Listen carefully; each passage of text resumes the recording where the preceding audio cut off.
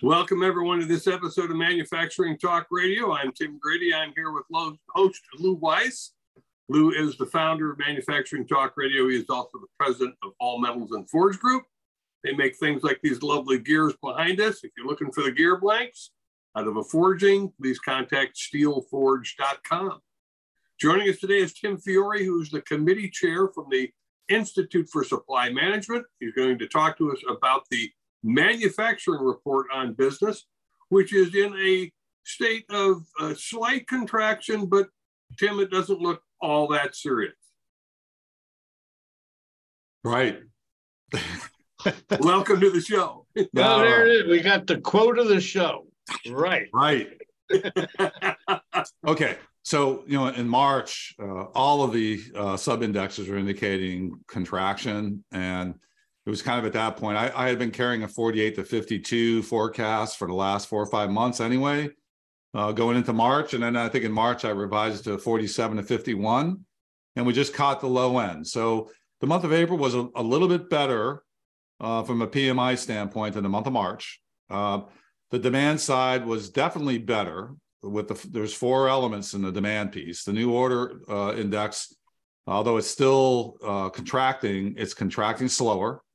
The new export order number almost expanded, came in at 49 and some change. So we almost hit 50, which is good.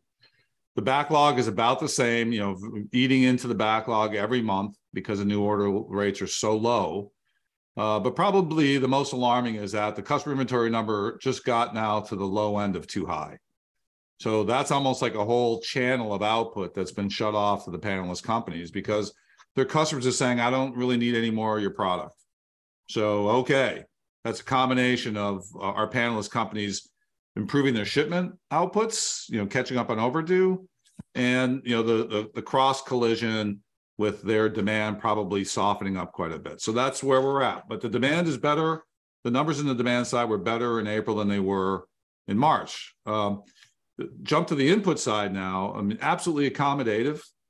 You've got suppliers delivering faster yet again at near records, 10-year plus records, with no end in sight. Which that means they have really soft order books and they have a bit of inventory because they're able to deliver better. I mean, normally everybody likes to build just in time and ship when it's done, but the fact is that most everything goes through inventory for more than a day. So, okay, that's interesting. And then the manufacturing inventory account continues to contract at significant rates, which is disappointing from a PMI number standpoint, surprising from an overall economic standpoint. But okay, you can kind of theorize this thing that first off, they're burning off work in process because they're catching up on overdue. They are clearly burning off finished goods and they're shipping them, and the customers are saying, I got enough. And they're managing that entire supply chain inventory by continuing to not take any more than they can convert. And so, there's 4 elements of that entire supply chain inventory. The first one is off-book commitments, which I think we solved several months ago, the whole over-ordering issue. The second one is manufacturing inventory, and clearly we're positioning ourselves for future lower output, which is good because we're getting ready for it. So it's not a liquidity issue at the panelist companies. The third element is the supplier's inventory of stuff to ship to me, which is their finished goods inventory or semi-finished goods. And that still remains fairly strong because that's helping them deliver on time. And I don't think it's at alarming levels, which is positive. Then the fourth element here is really the customer inventory, and we basically shut that door off to a future sales channel. So overall, the inventory accounts are interesting to analyze what's happening. I'm surprised that we continue to contract on that manufacturing inventory number. And if that thing was sitting at a 50, you'd see the whole PMI number come up at least a point. So, and then lastly here, the output side, I just want to point out to your watchers and listeners that the production number is the best surrogate for billings. Not the new order number. The production number is the best surrogate for billings. So we've been pretty stable on the production number. It's really indicating some decline in billings month over month, but not a dramatic decline. So, and I think if you're looking at when is this sluggishness going to end, I'm not sure that we can have a 48, 49, 50 production number and call this the end. I think we're going to need to see something more dramatic, which would then drive the employment number, and then it would be the beginning of the end.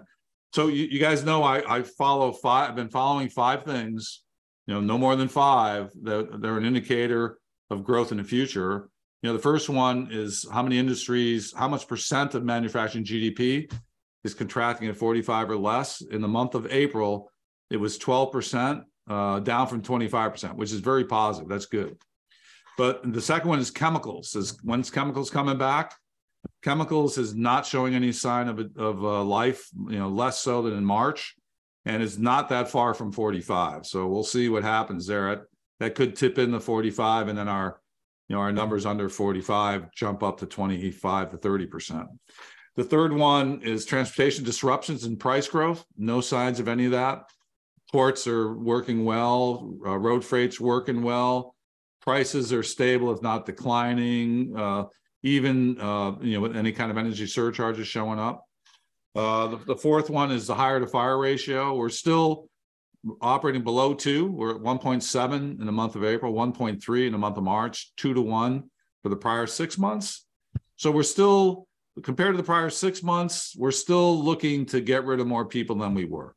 I guess that's the point I'm making. When that hire fire ratio jumps back up to 4 to 1, then we're starting to expand again. We're definitely not expanding. And in that vein, we can talk about a little bit about the quits rate. The quits rate was the lowest comment level percent since I've been counting it since June of 21. So people are not as likely to quit as they were for the last year and a half. And I think that's all really about the uncertainty in the market that people are concerned. So I think, and the last one's lead times.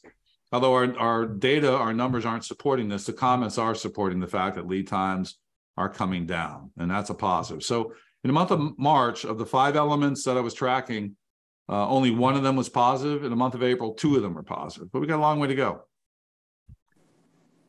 There's some pretty interesting numbers there, and I'd like to mention a couple from All Metals and Forge Group, which is my primary business, that kind of support a lot of the things that you said. For example, this month, our bookings have contracted, and our production and billing has gone up. So that supports your numbers. And as far as our backlog, it only went down a little bit, hence the billing. But from last month, we had more new business, and I guess that reflected in the new order, the backlog, and ultimately into production and billing. So we've had an interesting up and down, and not overly concerned. I was actually betting here in our offices that I was betting on a 45 number. So it came in as a shocker to see 47.1.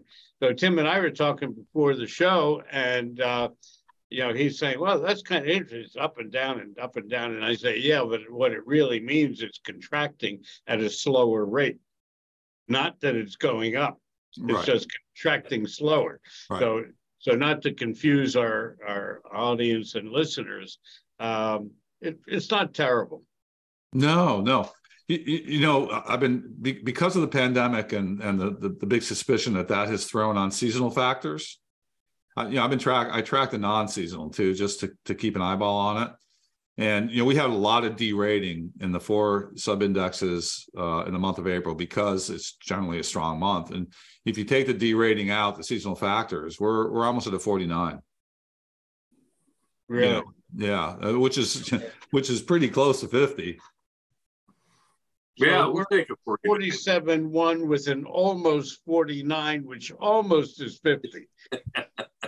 Nothing like rounding up from 47 to 50. Well, my point is that if you take the seasonal factors out, you're close to 50. I mean, it's okay. So it brings you into the whole question here about, is a soft landing good or is a hard landing better? And I just got off a couple of calls this morning, and I'm arguing that this soft landing has thrown so much uncertainty into the environment that we're not really sure what the future looks like.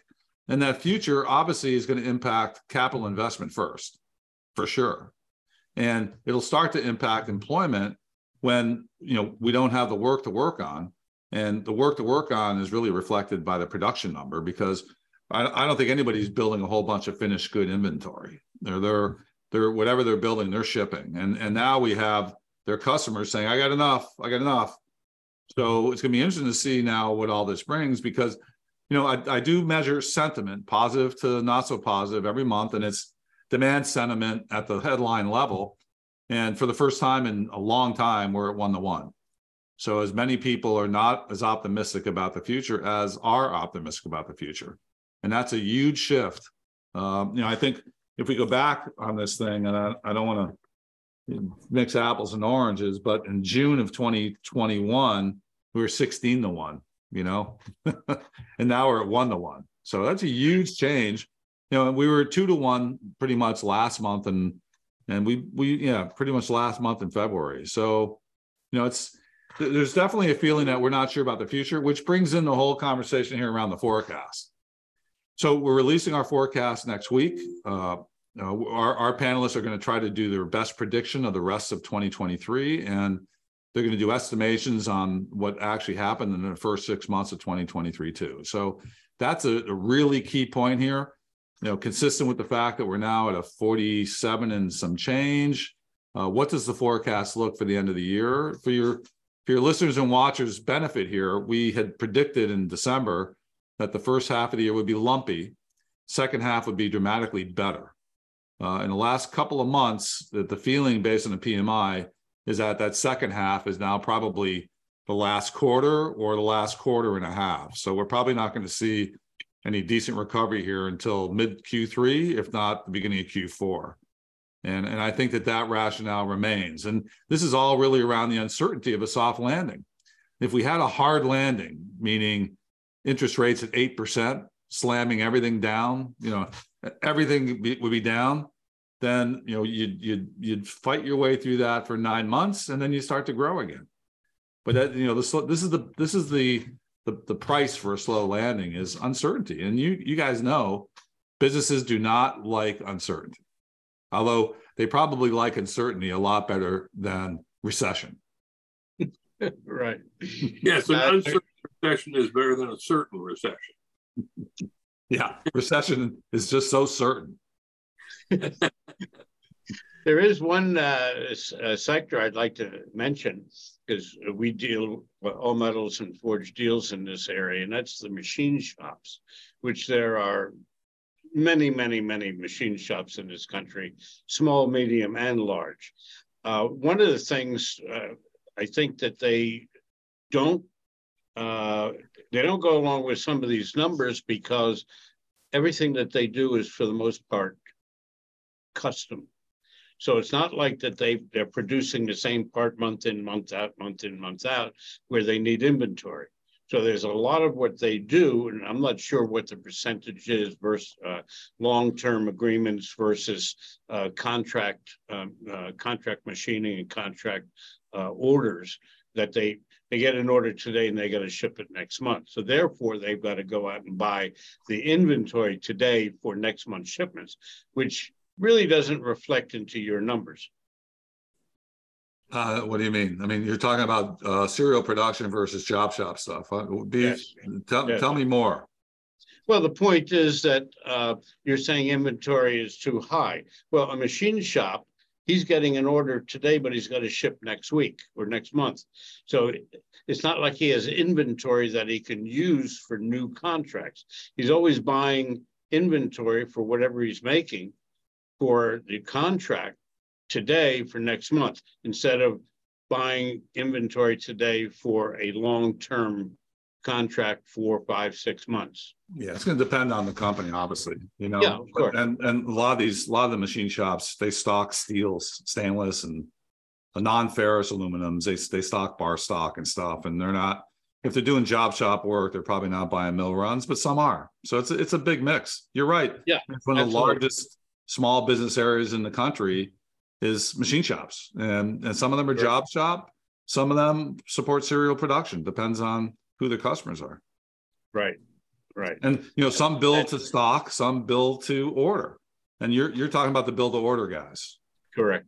Yeah, And I can't really give you an assessment of the percent of machine shops that are built to order versus built to stock and then ship from inventory. But my point here is that manufacturing inventory is down, and that customer inventory, the customers of our panelists are indicating that the amount of our inventory that they have is too high. I'll do some research on that, build to ship versus the other. Yeah, build to stock versus build to order. Yeah, I'll look into that. I'll get back to you. That's a fun discussion. Yeah. Okay. I've worked both. All right. We appreciate your joining us today, and I know that you've got probably a line out your door to give your insight to other media groups. Tim? Just want to get one more question in, Tim, before you have to jump, and that is pricing. Are we at the point yet where the purchaser of raw materials can say, whoa, stop at the price increases, we're going to hold, we're not paying it? When do prices abate?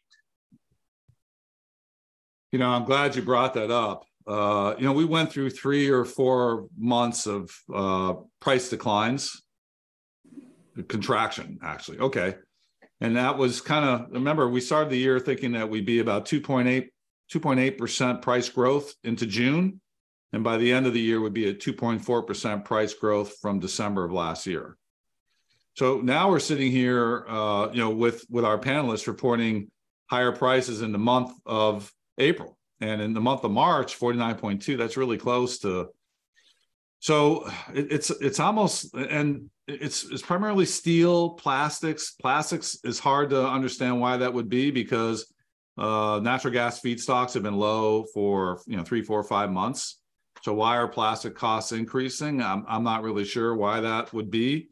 I don't think there's been a lot of transportation disruptions or a lot of impacts because of climate, in the Texas plastics area. So we do have some increase on the copper side because of China reopening, but China is kind of sagging again.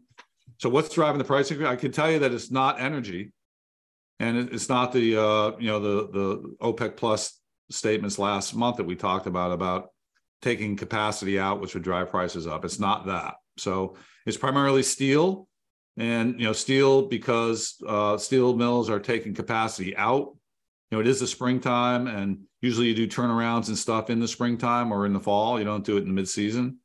And I would, spring, February would be the springtime. So there's capacity coming out, which is keeping prices up. I think steel is probably $1,000 a short ton. Historically, it should be 600 to 700, and that's probably contributing. So it's not a good thing. I don't think if you're a person who's looking for the bottom here, supporting the Fed, trying to get to 2%, this is not a very great report.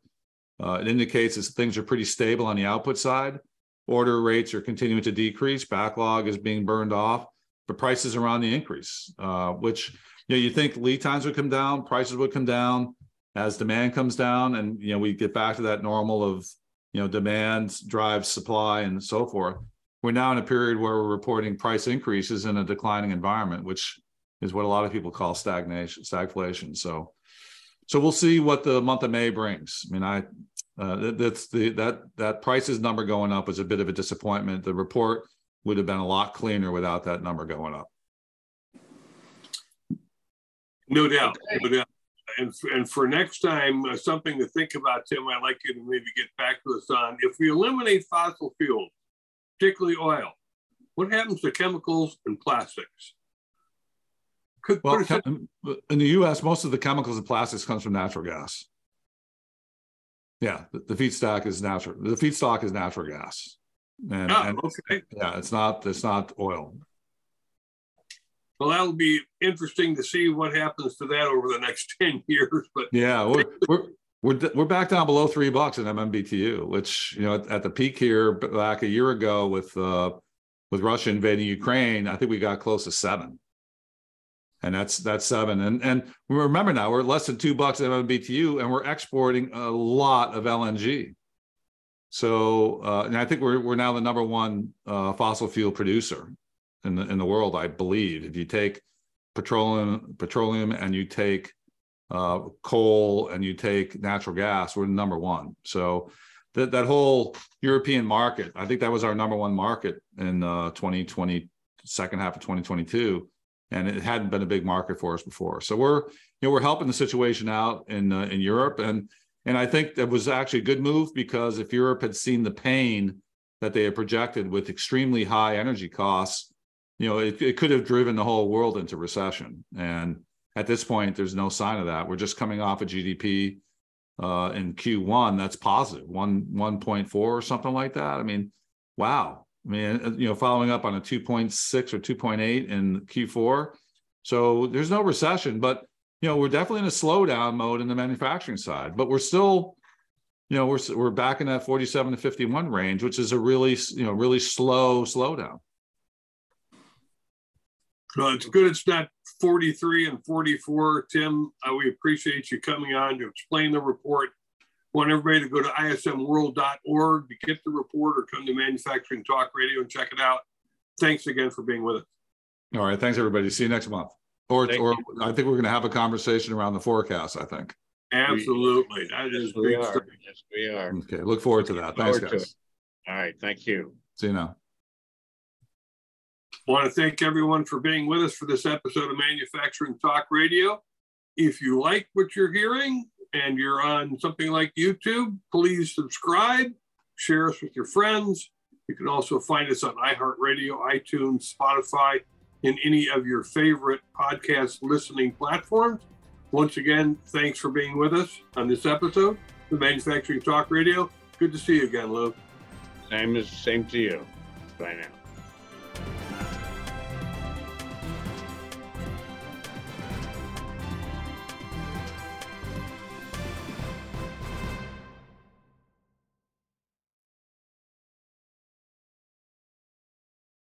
This podcast is a part of the C-Suite Radio Network.